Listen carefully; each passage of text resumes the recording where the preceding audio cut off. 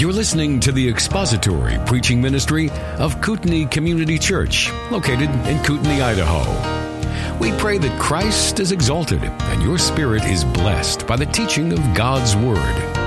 For more information about Kootenai Church, please visit us online at kootenaichurch.org. Good morning. Good to see each one of you today.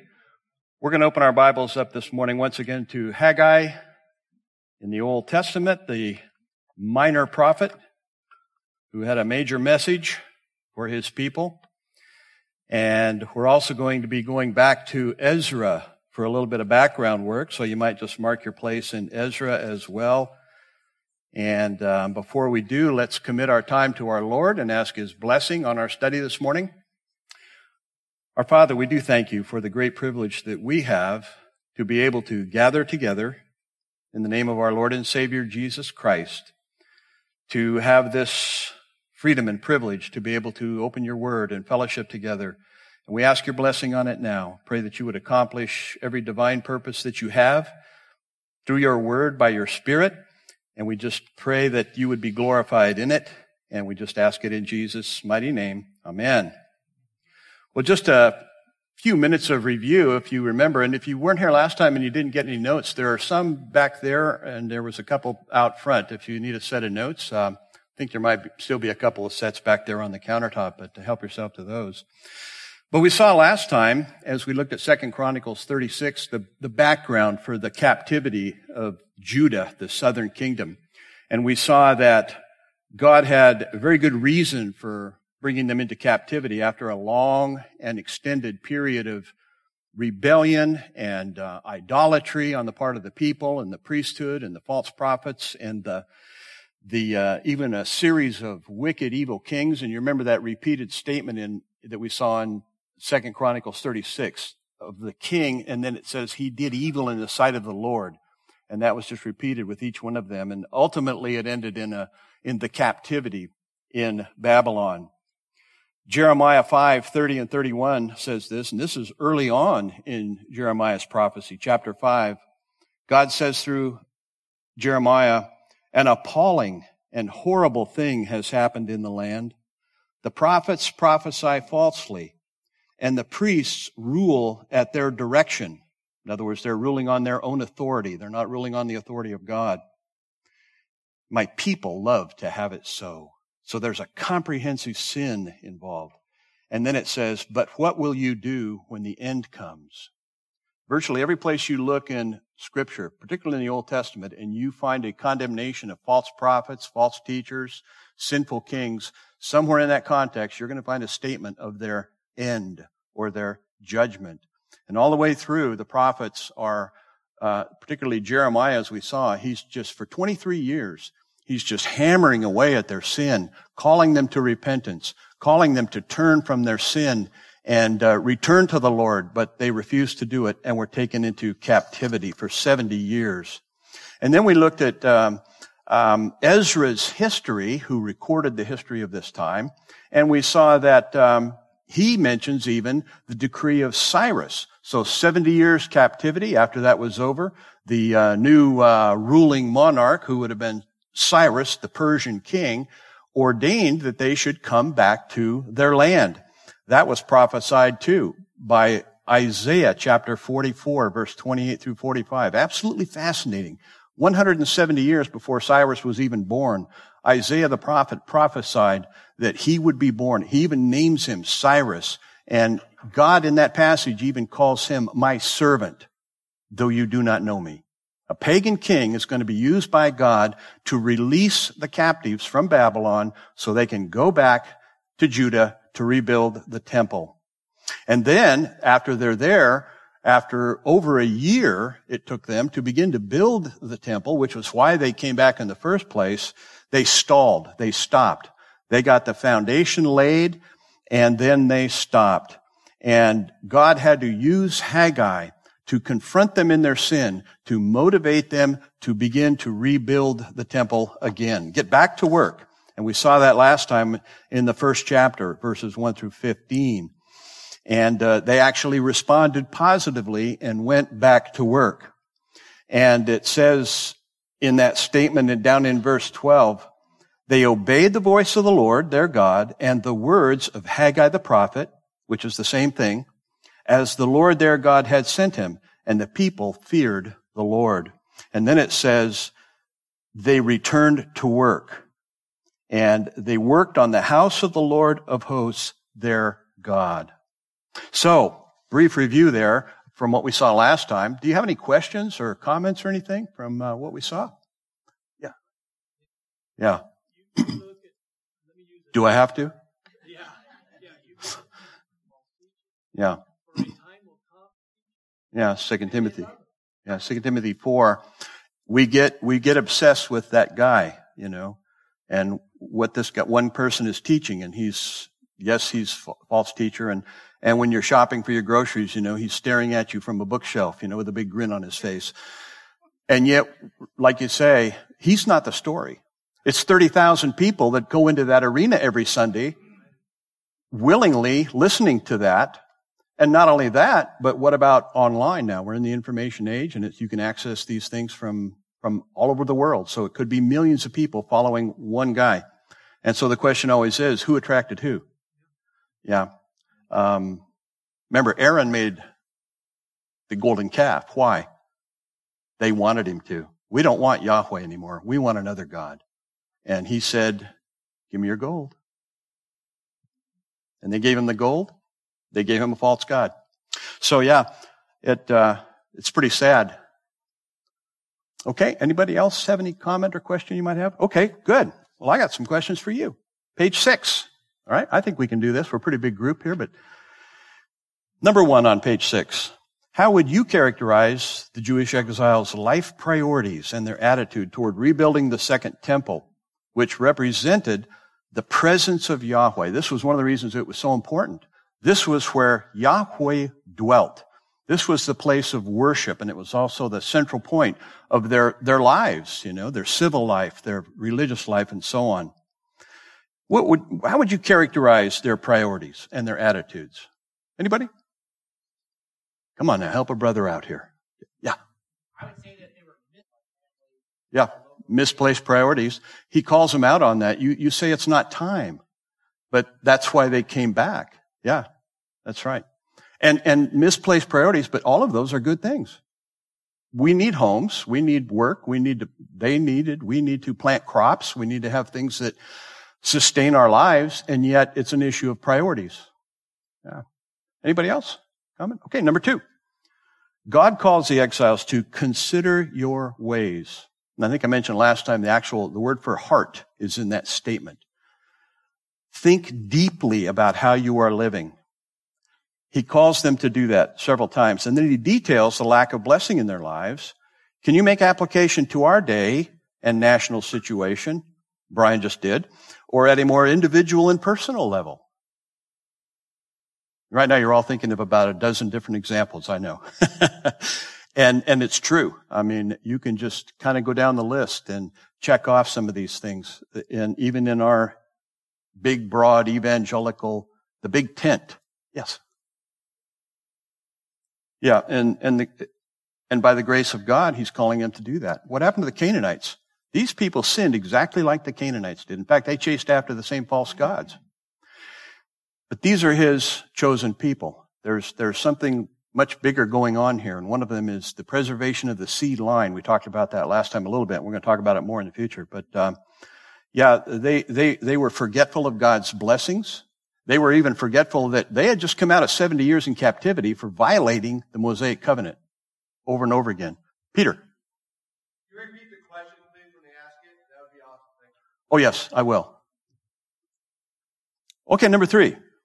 Since he details the poor crops that they had some crops. They just didn't have an abundance of blessing like they should have had back in their land. Who or what is in charge of the climate of this planet? Vote for one. The EPA, Greta Thunberg, or God? Well, I had my choice. I thought of that, but he's kind of passé, He's I think he's retired. But yeah. God is in charge, and Greta is not. Something about being scolded by a 14-year-old. Shame on you. Shame on you. Almost as bad as hearing Nancy Pelosi quote scripture. But anyway, number 4.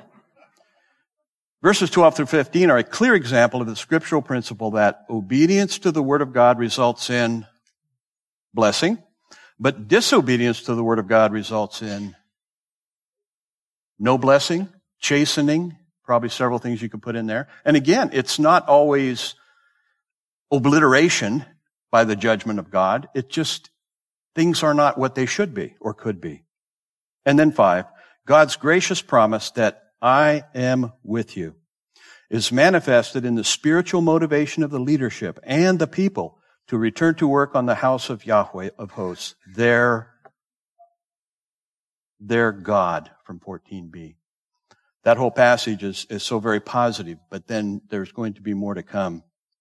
And then again, at the bottom down there from Jeremiah 29, for thus says the Lord, when 70 years are completed for Babylon, some Hebrew scholars say that little word could be translated at. Maybe some of your translations have that. At Babylon. If it's at Babylon, it could be talking about the captivity of the people. But if it's for Babylon, maybe it's talking about a 70-year duration of the Neo-Babylonian Empire. We're going to talk about that a little later too. When that's completed, I will visit you and I will fulfill to you my promise and bring you back to this place. For I know the plans I have for you, declares the Lord, plans for welfare and not for evil, to give you a future and a hope. Okay? All by the grace of God. By the way, that last statement make kind of a nice t-shirt if you want to spend the money on one and pull it out of its context.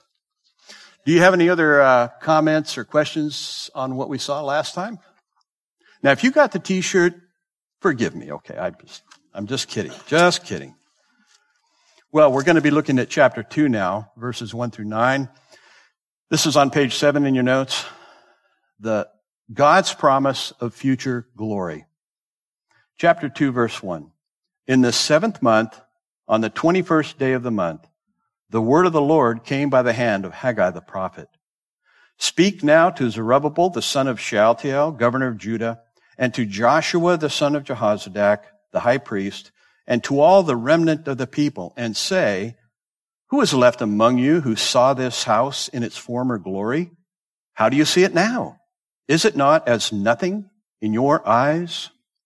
It's thought by some that maybe Zerubbabel had actually been in Judah and seen that original temple, and then was taken into captivity and now released. So they've been back at least a couple of years by the time they built the foundation of the temple. If so, he would have been an old guy, right? 70 plus years, probably around 80 plus. But turn to Ezra, and as we saw last time, Ezra wrote the history of this period of time. Last time we saw the decree by Cyrus and how he even included the release of the sacred vessels of the temple that survived the 70 years. But look at Ezra chapter 3, verse 8. We're going to have a little more background here. Now, in the 2nd year after their coming to the house of God at Jerusalem, in the 2nd month, Zerubbabel, the son of Shealtiel, and Jeshua, the son of Jozadak, made a beginning, together with the rest of their kinsmen, the priests and the Levites, and all who had come to Jerusalem from the captivity. They appointed the Levites from 20 years old and upward to supervise the work of the house of the Lord. So they got busy, got started on rebuilding the temple after they had been there for a whole year. And then it says down in verse 10, and when the builders laid the foundation of the temple of the Lord, the priests in their vestments came forward with trumpets, and the Levites, the sons of Asaph, with cymbals to praise the Lord according to the directions of David, king of Israel. So they're even going to use some of the liturgy, the Davidic singing of the songs. And they sang responsively, praising and giving thanks to the Lord. Now they're going to have a dedication of the foundation of the temple. And here's from Psalms, for he is good, for his steadfast love endures forever toward Israel. And all the people shouted with a great shout when they praised the Lord, because the foundation of the house of the Lord was laid. Great big celebration. All the people would have been there in the town, probably thousands and thousands of people, and the priesthood and all the musicians and everything. And then we come to verse 12. But many of the priests and Levites and heads of fathers' houses, old men who had seen the first house, wept with a loud voice when they saw the foundation of this house being laid, though many shouted aloud for joy, so that the people could not distinguish the sound of the joyful shout from the sound of the people's weeping. For the people shouted with a great shout, and the sound was heard far away. Get the picture? They have people praising God and shouting, and it's loud, and the music and the instruments and everything, but you got these old guys, they're crying, they're wailing because they see the foundation. And when they see that, they can tell how big it's going to be. And it's not as big as Solomon's temple. And so they're wailing and crying, oh no, that's not a temple. We had a great temple, and this is what God confronts them with back in Haggai. So there's a mix. Some people are saying, wow, this is great, and they're praising God, but a whole bunch of them are weeping and wailing. The old guys, some of the old people. There's a lesson here for you old people. Well, so this woodcut on the front here. This appeared in a King James version of the Bible in around the 1860s. They used to put some pretty elaborate illustrations in Bibles. Okay, so this one here, artist rendition of what this could have looked like, right? And so you can't. It's kind of not a good copy here, but the text down there is from the King James, right? Many of the priests and Levites and chief of the fathers, who were ancient men.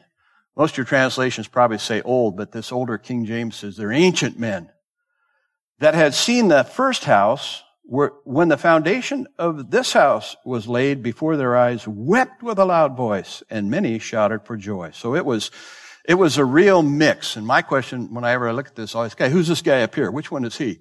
Can't really tell, can you? I mean, you can't tell what he's doing. I figure he must be one of the praising guys because he was able to crawl up there. If he was an ancient guy, I don't know if he'd be up there, but you can't tell what he's doing. Is he wailing because it's not as good as the one we used to have? Or is he praising God for the brand new temple? Hard to tell. But if he is up there howling about how small it is, if I was one of these guys down here pushing a 20-ton stone, I think I might say, hey, Grandpa, zip it, okay? These are 20-ton stones. It's big enough.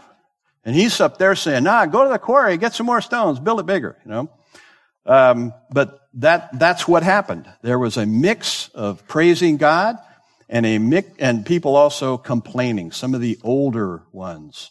And the reason was, it says right there, how do you see it now? Is it not as nothing in your eyes? So some of them were remembering the past glory. It's easy to do, right? I confess, sometimes I think to myself, boy, back in my day, back in my day, life was simple, right? Back in my day, life was simple. Men were men, women were women. That's it. I said it was simple. Life was simple. Men were men. Some of you are leaning forward like, it's kind of like in Genesis, right? He created them male and female, period. End of story, case closed. And as you have certainly noticed, virtually every assault and attack on what is in the Word of God is Genesis 1 and 2, the created order, right? Definitions, basic definition of male, female, basic definition of marriage. All of that is prior to the fall, part of the created order. Such as it is what it is, but it's something we also have to learn to deal with and respond to as believers in Jesus Christ. So they remembered the past glory, but they're also now reminded of the present glory. What do you do now? Verses 4 through 5. Yet now, right now, even though some of you are seeing that this is not quite as great and glorious as the prior Solomon's temple, probably the reason was, a lot of scholars say that this was not the full complement of people to come back. This was, if even every one of them came back, this would still just be the southern kingdom of 2 tribes. There will come a time when the entire nation will be gathered, every tribe, in their land, led by King Jesus. So this is not the full picture of what's going to happen. But he says, yet now, right now, be strong, O Zerubbabel, declares the Lord. Be strong, O Joshua, son of Jehozadak, the high priest. Be strong, all you people of the land, declares the Lord. Work, for I am with you, declares the Lord of hosts. According to the covenant that I made with you when you came out of Egypt, my spirit remains in your midst. Fear not. They're called to get back to work. They're also, in a sense, they are being rebuked for their lack of work, like they were before, but they're also being comforted. They're being comforted by the fact that God is with them, just like they were back in that first chapter. God is with them, and therefore they don't need to fear. My spirit remains in your midst. Fear not. They have a command to be strong right now because you have work to do.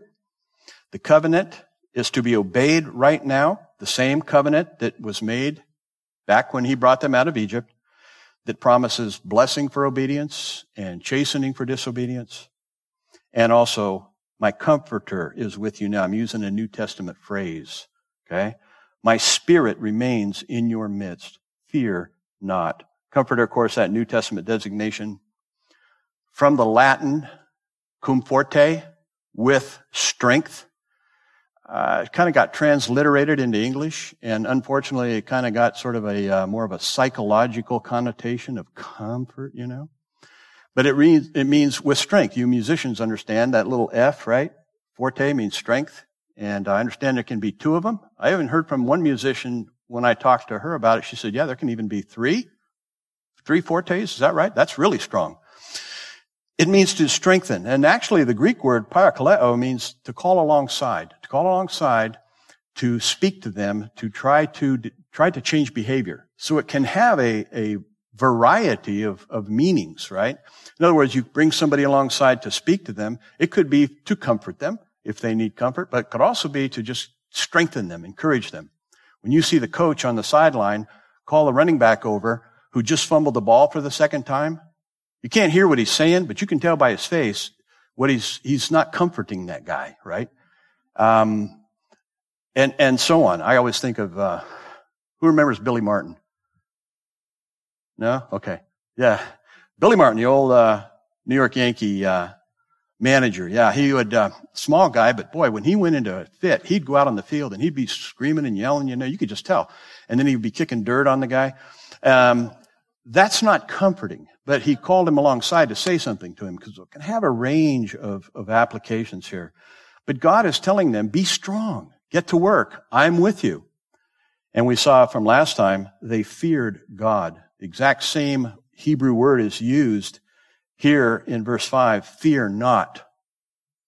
Same Hebrew word, to fear God and fear not. Why? Because when you fear God, what is there to fear in the world? Nothing, right? Pretty good lesson for us in the time we live. Lesson for everybody. So they're reminded of the present glory. They're rebuked for remembering past glory and letting that contribute to stopping their present work. But they're reminded to be strong now because right now God is with them. They don't need to fear anything when God is with you. And now Haggai is going to reveal what many other prophets have revealed, and that is the future glory.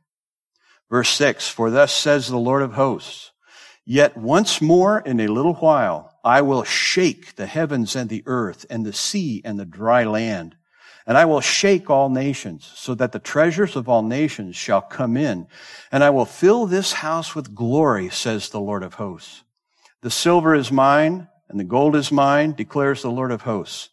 The latter glory of this house shall be greater than the former, says the Lord of hosts. And in this place I will give peace, declares the Lord of hosts.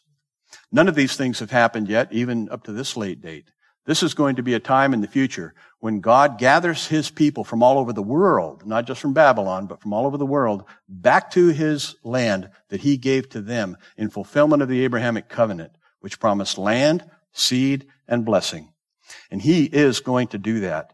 And when he begins to do that, he's not just going to shake things locally. There was an earthquake in Haiti, I guess just yesterday. Pretty severe one, too. There's earthquakes all over the world, all the time. Seismologists even tell us, because they measure even really tiny ones, there's just hundreds of them happening every day. And I'm guessing maybe a few of you have experienced an earthquake. Who's experienced an earthquake? Yeah. Okay. I grew up in Southern California. I've lived in the South, also lived up in the Bay Area, close to some major faults. And I only felt 2 earthquakes, and it was minor. They were a distance away, but I'll tell you, it got my attention. And when the house just went boom. Short, few seconds, but it gets your attention. When God wants to reveal His presence, He shakes the earth. But the future judgment, the future shaking will be much, much bigger. Exodus 20 verse 18 says, "Now Mount Sinai was wrapped in smoke because the Lord had descended on it in fire. The smoke of it went up like the smoke of a kiln, and the whole mountain trembled greatly." Remember, God gathered the children of Israel at the base of the mountain. He was on the top of the mountain. They were down below. And the basic, very clear, simple lesson was, there's God. He's holy. He's up there. You're down here, and you're not holy. And He set those barriers. You cannot come up here. And God Himself had to create a way for them to come and have fellowship with Him, which He did through that covenant. But He shook the whole mountain. In Psalm 68, Psalm of King David, which talks about God scattering His enemies in future judgment, it even looks back at the event at Mount Sinai. "O God," he says, "when you went out before your people, when you marched through the wilderness, the earth quaked. The heavens poured down rain before God, the one of Sinai, before God, the God of Israel." And even in His well-known vision in Isaiah chapter 6, when God called him, Isaiah says this, and once again we have a timestamp. "In the year that King Uzziah died, I saw the Lord sitting upon a throne, high and lifted up, and the train of His robe filled the temple, and above Him stood the seraphim." The seraphim were those angels. Seraph is the Hebrew word to burn. And so the plural ending, im, says these are the burning ones. And it's thought that they were probably brilliant, blazing because of their proximity to the glory of God. And He sees these seraphim hovering around the throne. Each had 6 wings. With 2 He covered His face, and with 2 He covered His feet, and with 2 He flew. And one called out to another and said, "Holy, holy, holy is the Lord of hosts. The whole earth is full of His glory." And the foundations of the threshold shook at the voice of Him who called, and the house was filled with smoke. Even in a vision of God on the throne, he senses this shaking. God is there.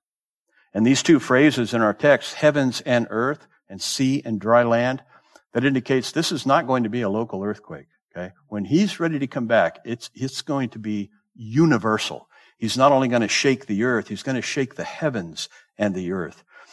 He's going to shake the sea and the dry land, and it's going to be cataclysmic. It'll be a universal earthquake, seaquake, heavenquake. And in verse 7, He's going to shake the nations. Why? "So that the treasures of all nations shall come in, and I will fill this house with glory, says the Lord of hosts." He's making a... Yes, we do have the smoke. I'm not sure it's meaning the same thing, but it's none of this has happened yet. There's no time that you could actually say, well, it happened here. It's in the past. This is in the future, and it's a look into the future. And it's also a look into the future of the future temple that will exist in Jerusalem on the Temple Mount, Ezekiel's temple.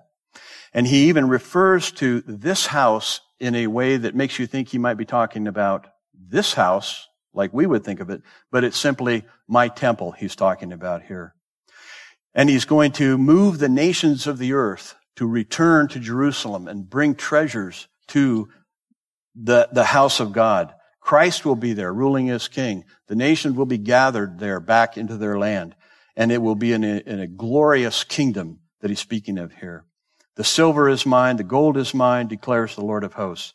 It's said now that I guess China is hoarding gold and have for some time, and they measure it in tonnage, the amount of gold that they have. Right? That's just temporary. Okay? That's just a temporary situation. It's going to go back. The people will be bringing the treasures to God and to the house of God. And the glory The latter glory of this house shall be greater than the former, says the Lord of hosts, and in this place I will give peace. Who will bring peace? The Prince of Peace. We can work for peace, and we should. We should pray for peace and work for peace best we can. But there will not be true peace on this planet until the Prince of Peace comes back, and then he will impose it on the earth. Okay? He will bring peace. Declares the Lord of hosts. So he reveals the future glory. The future judgment will be greater. Cataclysmic judgment on this planet. The future glory will be greater. The future peace will be greater. The best peace, the most perfect peace that's ever been on this planet in the history of time, can't even compare to the peace that will be in that day, in that time. And it's here, he says, I will give peace, declares the Lord of hosts, in this place. This shaking, which represents God's presence, is even mentioned in Hebrews chapter 12, down at the bottom there. The writer of Hebrews references this, and he even references back the former shaking that they all would have understood was at Sinai. He says, at this time his voice shook the earth, but now he has promised, and here he quotes 2:6, yet once more I will not shake not only the earth, but also the heavens. This phrase, yet once more, he says, indicates the removal of things that are shaken, that is, things that have been made, in order that the things that cannot be shaken may remain. If you're a believer in Jesus Christ, you have a salvation that cannot be shaken. Can't be shaken. It's eternal. And the world may fall apart all around you. We may look at the destruction and the decay of cultures, countries, whatever it might be. And we might even be saying, back in my day, I remember, okay. And yet, if you're trusting in Christ, you have a salvation that cannot and will not be shaken. The perfect state of things which will exist after the return of Christ from heaven and will undergo no change. He's talking about the present order of things that right now are subject to decay and to shaking and quaking, and they are. But there will come a time when things will undergo no change because Christ will be back and things will be perfect in his kingdom. So, there we have God's promise of future glory. You have any questions or comments about that? Yeah. We live in a decaying universe. What did Paul say in Romans? The whole earth groans. It's groaning and grinding and decaying. It's unstable. It's winding down. After the fall, it began to decay, wind down, volcanoes, earthquakes, and all those things. And you'd think, hopefully, if anybody knew Scripture, they would look and maybe connect the dots and say, well, this is what's going on now. Maybe I should consider my ways, as Haggai said, right? But all we can do is warn people like Jeremiah did, share our faith, live our faith, but God has it all in control. He's the sovereign God of this universe. He's got even the weather under control, not little Greta. Okay, any other thoughts or questions you might have? Yeah. Julie? On which page? Oh, yes. The same audience is exhorted now to be strong 3 times. And they are reminded of the Mosaic covenant, which obligated them to obedience, but it also promised God's protection and presence. And then since Yahweh's Spirit is with them, they do not need to fear. Fear not. And then in C, the future judgment will be greater, the future glory will be greater, and the future peace will be greater. Thank you for listening to the latest podcast from Kootenai Church. If you'd like to learn more about Kootenai Church or to donate to our church ministry, you can do so online by visiting kootenaichurch.org. We hope you enjoyed this podcast and pray you'll join us again next time. Once again, thank you for listening.